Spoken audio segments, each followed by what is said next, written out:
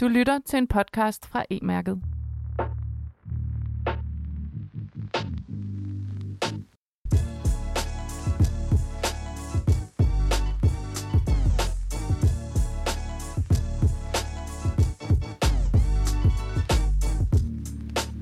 Vi kender dem nok alle sammen. Boksen, som popper op på stort set samtlige hjemmesider, som vi besøger. Det gælder, hvis du skal have din daglige nyhedsindsprøjtning, shopper tøj, eller bare lige skal tjekke, hvordan vejret kommer til at blive resten af dagen. Der er selvfølgelig tale om cookie-indsamling, og den boks, du skal klikke på, hvis du accepterer, at der bliver indhentet oplysninger om dig, når du besøger en website.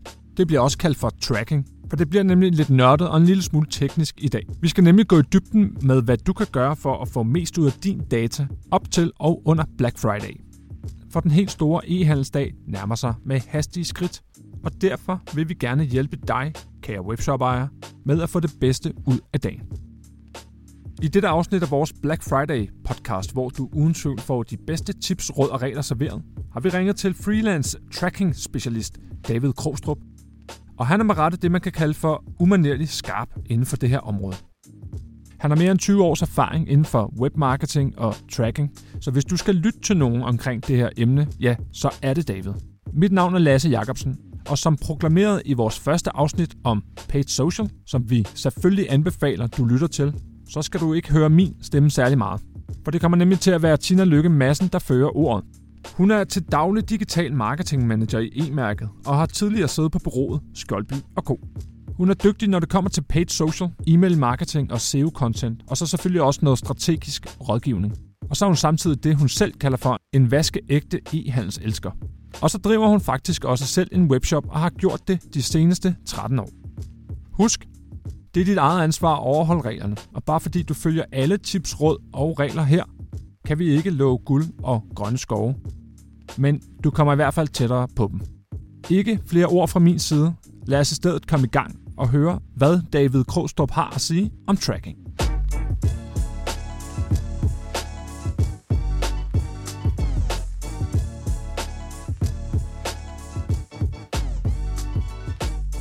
Godt, hvis vi skal kaste os direkte ud i det, David, så tænker jeg, at du er den rigtige til at svare på, hvorfor tracking er så vigtigt, og hvorfor er det især vigtigt op til og under Black Friday? Tracking, kan man sige, er jo i mine øjne altid vigtigt, men det er klart, at de grunde, der gør det til vigtigt, bliver ekstra vigtige under Black Friday, og tracking har jo den rolle, at den skal hjælpe en med at indsamle de data, som de fleste af ens marketingindsatser bruger i dag. Så det vil sige, har man annoncer på Facebook eller på Google Ads for eksempel, bare for at tage to af de største platforme, jamen så er stort set alt, hvad man gør der i forhold til målretning og performance og forbedring af ens resultater, jamen det er alt sammen båret af de data, som de her systemer og algoritmer, de bygger på. Tracking er jo selvfølgelig altid vigtigt, som du også beskriver, men er der en grund til, at man skal være ekstra opmærksom på sin tracking op til og under Black Friday? Kan du fortælle, om der er andre ting eller flere ting, man skal være opmærksom på? Altså man kan sige, der er selvfølgelig den grundforudsætning, at Black Friday er en helt unik chance, en helt unik mulighed for langt de fleste webshops til at hive et ekstraordinært stort salg hjem. Og det er klart, man kan sige, der er man selvfølgelig lige så meget som resten af året brug for at have data, som kan hjælpe og understøtte de her algoritmer, og særligt når det stikker helt af. Men på den måde, så bliver Black Friday jo også en unik mulighed for at indsamle en meget større mængde konverteringsdata og adfærdsdata omkring ens brugere og kunder, end man egentlig har resten af året, kan man sige. Og det vil sige, at ved at have styr på tracking og sørge for, at man indsamler de rigtige data og gør det på den mest hensigtsmæssige måde, hvor man både får, kan man sige, optakten til Black Friday, altså perioden op til, og så selvfølgelig under selve Black Friday, jamen så får man egentlig også fodret de her algoritmer og de her annonceplatforme med noget data og noget input, som måske i virkeligheden kan hjælpe en langt ud i fremtiden også, fordi man giver de her algoritmer et ordentligt skud indsigt i, hvem der er ens kunder. I sidste podcast, hvor jeg talte med Christian Larsen, der talte vi om paid social. Der kom vi blandt andet omkring kopimålgrupper på Facebook, og hvor værdifulde de er. Hvad skal man være opmærksom på, når man opsætter sin Facebook-pixel, og efterfølgende skal lave sine målgrupper? Noget af det, der er rigtig vigtigt i forhold til Facebook-pixelen, det er, at man kan sige, hvis man i gåseøjne bare tager selve scriptet, man får ind fra Facebook, når man opretter sin pixel, og man får det sat ind på sit site på alle steder, jamen så det eneste, man egentlig opsamler, det er det, der hedder page views, altså information omkring, hvad for nogle sider brugerne har besøgt. Og det er selvfølgelig fint nok, og det er jo det første, kan man sige, afsæt for, at man kan lave noget så basalt som for eksempel retargeting, hvor man siger, at man gerne vil vise annoncer til folk, der har besøgt en site eller bestemte sider. Men hvis man ligesom skal tage det videre og skal kunne lave nogle lidt dybere kopimålgrupper, eller skal kunne hjælpe Facebook til at ramme de rigtige brugere, så det er enormt vigtigt at være opmærksom på, om man indsamler sådan nogle data som view content, add to basket og purchase. Så det her, det er nogle sådan helt specifikke e-commerce events, man sender med Facebook-pixelen, hvor man for det første fortæller, kan man sige, hvad for nogle specifikke produkter det er, en bruger har kigget på. Det vil sige, du sender ikke bare et page view, men du fortæller, at brugeren kiggede på et helt specifikt produkt med et bestemt ID.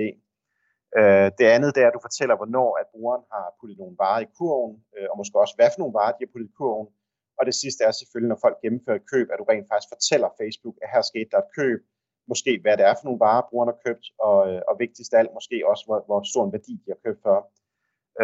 Og de informationer er jo altså det, der gør, at du kan lave nogle meget mere dybdegående kopimålgrupper, hvor du ikke bare siger en kopimålgruppe af alle, der har besøgt shoppen, men kopimålgrupper af folk, der har lagt varer i kurven, eller kopimålgrupper af folk, som rent faktisk har købt på dit site. Og når man så kombinerer det med den enorme volumen, der er af trafik og data på Black Friday og perioden op til, så gør det igen, at du vil kunne skabe nogle kopimålgrupper baseret på en adfærd, som du måske ikke normalt vil kunne gøre, fordi du simpelthen ikke har så stor en volumen i resten af året til, at du ligesom kan hive nok data ind til, at Facebook kan danne en brugbar målgruppe. Og samtidig så kan man sige, hvis algoritmerne i Facebook skal kunne bruge de her data til at virkelig ramme præcist i forhold til, hvad for nogle brugere, der bør se dine annoncer, så har de også igen brug for de her indsigter i, hvad er det for nogle brugere, der rent faktisk ligger i kurven, og hvad er det for nogle, der gennemfører et køb. Nemlig, og det var også en af de ting, vi talte om sidste gang, at i hvert fald kopimålgrupper, dem bør man i hvert fald lave fortrinsvis på det event, der hedder købseventet, som du så også nævner. Hvordan er det med den her Facebook-pixel, når man sætter den på? Som du siger, den viser jo pageview som det første, og så skal man have sat de her events på. Er det noget, der er nemt selv at gøre, eller kræver det sådan en ekspert som dig, eller hvordan er det med det? Man kan sige, der er flere svar på det spørgsmål, for ofte kommer det meget an på, hvad for en platform ens webshop er lavet på. Så man kan sige, har man for eksempel en webshop, der er lavet i WordPress, og man for eksempel bruger WooCommerce, som de fleste gør, hvis de driver webshop i WordPress, jamen så findes der forskellige plugins, som faktisk kan lave al den her opsætning for en. Og tilsvarende også bruger man Shopify eller nogle af de andre, Shoporama, andre platforme, der er, eller Magento for den sags skyld, hvis man er på en lidt tungere shop-platform, så vil der meget ofte findes nogle plugins, som faktisk kan håndtere det her med at skyde de her forskellige e-commerce events for en til Facebook-pixelen. Der, hvor det kan blive lidt drilsk, det er, hvis man er gået ind i hele feltet omkring det her med at indhente et korrekt cookie-samtykke, så kan der være nogle udfordringer i at få de her plugins til ligesom at snakke sammen med ens cookie-samtykke og sikre, at de så kun sender data afsted for de brugere, der har givet samtykke til f.eks. marketing eller statistik. Så det kommer lidt an på både platform, og det kommer an på, kan man sige, om man opererer med et, lovligt cookie-samtykke på ens site. Ja, nu har vi jo helt bevidst undladt at bringe cookie-samtykke og hele det område ind i den her snak, fordi så blev vi aldrig færdige, og det er også en podcast for sig selv. Og så stopper jeg lige, Tina, et kort øjeblik. For jeg sagde godt nok før, at man ikke kommer til at høre min stemme særlig meget. Og det gør man heller ikke. Men jeg vil alligevel lave en lille smule reklame. For det er rigtigt, hvad Tina siger. Samtykke- og cookie-lovgivningen er nemlig en podcast for sig selv, hvilket er lige præcis, hvad vi har lavet i starten af året, da de nye regler blev effektueret. Derfor kan du også finde en podcast om lige præcis cookies, hvor vi gennemgår alt, hvad du har behov for at vide, hvis du vil indsamle cookies og data om dine kunder. Og for at det ikke skal være løgn, har vi faktisk også 2 podcast-afsnit om spamvejledning, hvor Forbrugerombudsmanden deltager som eksperter. Du finder dem på vores hjemmeside under podcast. Det var bare det. Tilbage til Tina og David. Jeg skal lige høre dig. Er der nogle faldgrupper, når man opsætter cookie pop-up'en? Er der andre ting, man kan komme til at gøre forkert, sådan så at man får tracket forkert, når man sætter de her events op? Ja, man kan sige, en af de mest åbenlyse faldgrupper, det kunne være, hvis den måde, man sporer selve købet på, at det bliver sat op på en måde, hvor man ikke har taget højde for, at brugerne måske genindlæser kvitteringssiden. Det kan fx være, at de gennemfører et køb, og så lader de den fane stå åben, og så når de så senere hen åbner browseren igen, jamen så bliver kvitteringssiden indlæst. Og der er det selvfølgelig vigtigt, kan man sige, at købseventet kun bliver sendt én gang til Facebook. Der kan muligvis ligge nogle ting i, at hvis man sender nogle bestemte data med til Facebook, at de så er i stand til selv at filtrere dobbeltordre fra. Men som udgangspunkt, så vil den bedste og sikreste løsning være, at man ligesom får sikret, at det ikke kan lade sig gøre, at det ikke bliver sendt flere gange. Så for lige at samle op, så tager vi den lige fra toppen her. Tracking op mod Black Friday er en rigtig, rigtig god idé, fordi at man får mere data, end man normalt gør. Tracking er jo altid vigtigt. Det er det, man bør basere sin online markedsføring på. Men i og med, at langt de fleste har mere omsætning og mere trafik på den her dag, eller i dagene omkring Black Friday, hvis man kører med tilbud flere dage, så er det ekstra vigtigt at sørge for, at ens tracking er rigtig opsat, så man får masser af konkret data, som man kan bygge sin markedsføring på senere. I forhold til Facebook-pixelen, så er det ikke nok bare at sætte pixelen på. Det er vigtigt også at få matchet de rigtige events op, så man kan lave målgrupper på blandt andet kø, så man bliver skarpere i sine budskaber og sin målgruppe. Og som jeg hører dig sige det, så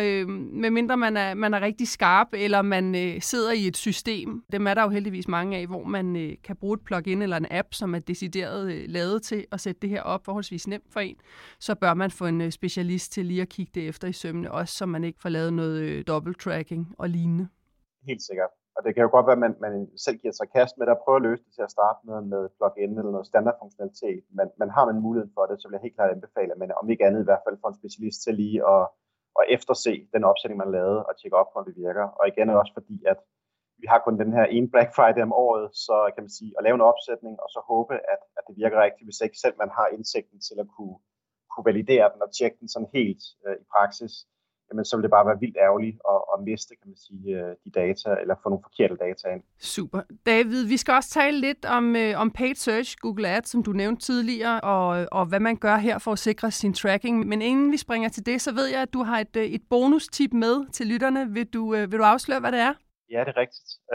Og man kan sige, det på sin vis er det meget simpelt tip, men samtidig er det faktisk et, der kan forbedre dataen i Facebook en hel del. Og det handler om en funktion i Facebook, som hedder avanceret matchning på dansk, og advanced matching på engelsk.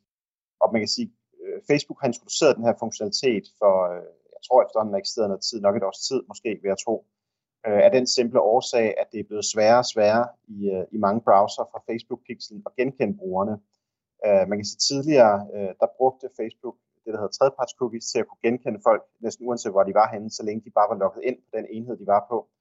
Og den mulighed er blevet begrænset over tid i rigtig mange browser, særligt på Apple iOS-enheder. Og fordi at Facebook ikke i samme omfang er i stand til at genkende brugerne nu, jamen så er de selvfølgelig kigget ind i, hvordan kan vi så alternativt genkende, hvad det er for en person, der sidder bag skærmen, for at kunne bruge de data, der bliver sendt til Facebook-pixelen til at matche dem op mod specifikke Facebook-brugere. Så når man aktiverer den her funktion, som hedder avanceret matchning, så giver man Facebook lov til at aflæse, hvad der bliver indtastet i forskellige formularer på ens side. Så det vil sige, hvis en bruger for eksempel tilmelder sig et nyhedsbrev og skriver en e-mailadresse i det felt, jamen så aflytter, kan man sige, Facebook-pixelen den her e-mailadresse, der bliver skrevet ind, så krypterer de værdien og sender den krypteret til Facebook, og der prøver de så at se, om de kan matche den op med en eksisterende bruger. Og så snart det match er sket, så sletter de den her værdi igen. Så det er ikke fordi, de ligesom gemmer de data, altså de bruger kun dataene til at forsøge at se, om de har en Facebook-bruger, der matcher med de data.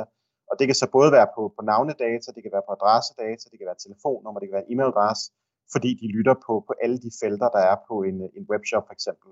Så det er klart, man skal selvfølgelig forholde sig til, om man har kan man sige, de fornødne samtykke fra brugerne af til, at man må gøre de her ting. Men i det omfang, man har det, så kan det helt klart løfte Facebook Pixelens evne til at kunne genkende brugerne i en ret høj grad. Så det er ret vigtigt, at man gør det. Den nemmeste måde at finde ud af, hvordan man gør det på, det er dybest bare at gå ind på Google, og så bare google avanceret matchning. Så kommer der masser af guides frem, der beskriver præcis, hvordan man gør det. Men når først man har fundet det sted, man gør det, så er det simpelthen bare en switch, man slår til. Så det, jeg hører dig sige, er, at en ny funktion, et års tid gammel i Facebook, der hedder avanceret matching, eller advanced matching, kan simpelthen hjælpe med nogle af de udfordringer, vi har fået på grund af alt det her cookie-samtykke-blokeringer, der er i rigtig mange browser. Og det er noget, man faktisk selv kan slå til, og det er forholdsvis nemt at finde. Man kan google sig til en guide, og så er det bare at finde det i indstillingerne og slå det til. Så kan Facebook øge sin egen evne til at matche brugerne op, så man får et mere korrekt databillede. Ja, lige præcis. Og man kan sige, det her med, at Facebook i højere grad kan genkende brugerne og identificere, hvem der har besøgt sitet med en Facebook-bruger, har selvfølgelig betydning i forhold til remarketing-delen, altså i forhold til at vise annoncebudskaber til folk, der har besøgt sitet. Men det har jo også betydning i forhold til, når Facebook skal prøve på at forstå, hvordan de annoncer, de har vist på Facebook, at de har været i stand til senere hen at generere køb på sitet. For det kan jo godt være, at en bruger et par gange er blevet eksponeret for nogle annoncer på Facebook, men ikke direkte har klikket sig ind. Og så senere hen, så klikker de sig ind på webshoppen via en Google Ads-annonce. Og der kan man sige, at hvis ikke Facebook normalt vil være i stand til at kunne genkende den bruger som en Facebook-bruger, jamen så vil de heller ikke kunne kæde den adfærd, den købsadfærd sammen med, at der rent faktisk var en bruger, der tidligere blev eksponeret for annoncer. Så det hjælper ligesom hele økosystemet, både i forhold til målretningsdelen, men også i forhold til rapporteringsdelen i høj grad. Fantastisk. Så det var et gratis bonustip. Avanceret matching er noget, alle bør slå til, og det er noget, alle burde kunne klare selv. Hvis vi hopper videre i tracking i forbindelse med online annoncering op til og under Black Friday, så startede du også med at tale lidt om Google Ads, og det skal vi selvfølgelig også tage fat i, fordi at det er jo også et område, hvor at mange lægger et rigtig stort budget hele året, men måske specielt netop i den tid, der kommer nu her, både til Black Friday og også op til jul. Hvad er det, der er så vigtigt på Google Ads i forhold til salgssporing op til og under Black Friday? Det, der er vigtigt at forstå, det er, at der er grundlæggende 2 forskellige måder, som man kan føre transaktionsdata ind i Google Ads. Den ene, og det er nok den model, som langt de fleste bruger, det er, at de har i forvejen opsat salgssporing i deres Google Analytics-konto, hvor man bruger det, der hedder e-commerce tracking. Og når man har e-commerce tracking i sin Analytics, så har man ligesom fulde transaktionsdata i Analytics, hvor man har information omkring selve ordrens indhold. Og det kan man så i virkeligheden føre direkte videre over i Google Ads ved at lave det, der hedder en import af transaktioner over i Google Ads. Det, der bare er ekstremt vigtigt at forstå, når man gør det på den måde, det er, at man ligesom er underlagt den måde, som Analytics tilskriver værdi til forskellige trafikkilder på. Og i Analytics, der arbejder man med det, der hedder last non-direct click. Så det vil sige, at når en bruger kommer ind på ens webshop og laver et køb, jamen så kigger Analytics på, hvad var den sidste trafikkilde, der ligesom ledte ind til det her besøg, som ikke var en direkte trafikkilde. Og så er det den trafikkilde alene, der får den fulde ære for det køb. Og det betyder så i praksis, at det er kun hvis brugeren er kommet egentlig direkte fra et Google Ads-klik og ind på shoppen, og de køber, at den ordre egentlig bliver ført tilbage til Google Ads, og ligesom kan tilskrives til Google Ads-kliks. Men der vil jo ofte være en masse køb, hvor Google Ads har været med til måske at starte en kunderejse, så brugeren har fundet produktet eller webshoppen via Google Ads til at starte med, men de første indledende kliks fra Google Ads har ikke ledt til, at brugeren har købt. Og senere hen, så vender brugeren så tilbage til webshoppen, men der klikker de så bare direkte ind på f.eks. en organisk annonce på Google, eller de klikker sig ind via Facebook eller en anden kanal, og så køber de. Og det køb, det bliver som udgangspunkt ikke sendt tilbage til Google Ads. Der mister man altså noget indsigt i Google Ads til, at der rent faktisk var nogle køb, hvor Google Ads også har været med til egentlig at understøtte, at det køb kom i sidste ende. Og der findes der en anden måde at spore salget på i Google Ads, som hedder Google Ads Conversion Tracking, hvor man bruger et script, som Google Ads selv stiller til rådighed. Og ved på den måde at sende, kan man sige, alle transaktioner, der sker på ens webshop, tilbage til Google Ads, så kan Google Ads-systemet selv gå ind og prøve på at afkode, om den bruger, der købt noget, om de har været omkring en Google Ads, et Google Ads-klik inden for eksempel de sidste 30 dage, eller 60 dage, eller 90 dage, alt efter hvor lang ens kunderejse er. Men i sidste ende, så betyder det, at man får mange flere transaktioner sporet i Google Ads, og derved så får algoritmerne og de her systemer, der ligesom skal hjælpe en med at vise annoncer til de mest relevante brugere, de får meget mere data og meget mere input at arbejde med. Okay, så igen, så handler det om at udnytte de muligheder, man har for at øge sin datamængde under Black Friday, og samtidig være opmærksom på, at man får tracket på den rigtige måde, så man får nogle reelle tal og nogle reelle kanaler. Og der er din anbefaling, at man bruger Google Ads Conversion Tracking frem for, at man bruger Analytics-funktionen. Som jeg forstår det, du siger, langt de fleste rent faktisk bruger på nuværende tidspunkt. Ja, det er korrekt. Jeg ser absolut oftest, at man i gåsøjne bare har sat sporing op af salg i Analytics, og så har man ligesom genbrugt den sporing ved at importere det over i Google Ads. Og ofte så er det nok den måde, man har gjort det på, fordi det ganske enkelt er så nemt, og samtidig så er der mange, der ikke helt ved, kan man sige, de begrænsninger, som den sporingsmodel indebærer. Så derfor så oplever jeg rigtig ofte, at folk egentlig ikke kender til forskellen på at gøre det på den ene eller anden måde, og forstår egentlig heller ikke helt, hvorfor at man faktisk får en større mængde salgsdata i Google Ads ved at bruge Google Ads Conversion Tracking. Okay, altså det her er jo vigtig information, synes jeg. Nu er jeg jo selv webshop-ejer, jeg kan mærke, at jeg får sådan en lille smule ondt i maven og tænker, åh nej, gør jeg det nu på den forkerte måde? Jeg skal lige høre dig. Denne her form for opsætning, er det også noget, man skal have en specialist ind over for at sikre, at det bliver gjort rigtigt, hvis man skal ændre det til at bruge Google Ads egen tracking-måde? Ja, Jeg vil umiddelbart tro, at for langt de fleste webshop-indehavere, at der vil det nok være nødvendigt at få lidt hjælp fra et Google Ads-bureau eller fra en specialist. Okay, så en opfordring til alle webshop-ejere at få tjekket op på, hvordan man tracker i sin Google Ads. Og hvis ikke man allerede gør det, så konverter til Google Ads Conversion Tracking og få en specialist til at gøre det. Er det rigtigt forstået? Ja, absolut. Det vil give nogle meget bedre datasæt i Google Ads, end hvis man bare bruger dataene direkte fra Analytics. Så det er jo noget mere, kan man sige, at råbe neglene og få det gjort, inden Black Friday rigtig kommer i gang. Men det er jo super gode indsigter og vigtige indsigter, som jeg også kan bruge på min lille webshop. Jeg skal lige høre dig. Vi talte sidste gang, Christian Larsen og jeg, om remarketing og hvordan man skulle bruge sit budget. Christians anbefaling var, at man brugte 30% af sit budget op til Black Friday, og man så brugte 70% af sit budget under Black Friday på remarketing. Hvordan er det med Google Ads og remarketing? Fordi at jeg tænker, der er jo rigtig, rigtig mange, der bruger Google Ads til remarketing. Hvordan gør man det bedst? Har du nogle fif til lytterne her? Ja, man kan sige faktisk, så er der også igen 2 veje, man kan gå ud af, når vi taler remarketing-lister i Google Ads, ligesom at der var det med salgsboringen. Man kan sige, man kan godt lave remarketing-lister direkte i Google Ads, men der er man begrænset til en forholdsvis simpel struktur i forhold til, hvad der ligesom er regelsættet for, hvem der ryger på en bestemt liste. Så der vil det typisk være noget med at kigge på, at når folk besøger sider, som uregelmæssigt indeholder en eller anden bestemt værdi, at så skal de på en bestemt liste. Men i virkeligheden, så kan man også lave remarketing-lister over i Google Analytics. Og man kan sige, i og med, at langt de fleste danske webshops bruger Google Analytics, så ligger der faktisk en gratis mulighed for her at lave nogle remarketing-lister, som er meget mere detaljeret, kan man sige, eller sofistikeret, end dem, man kan lave i Google Ads.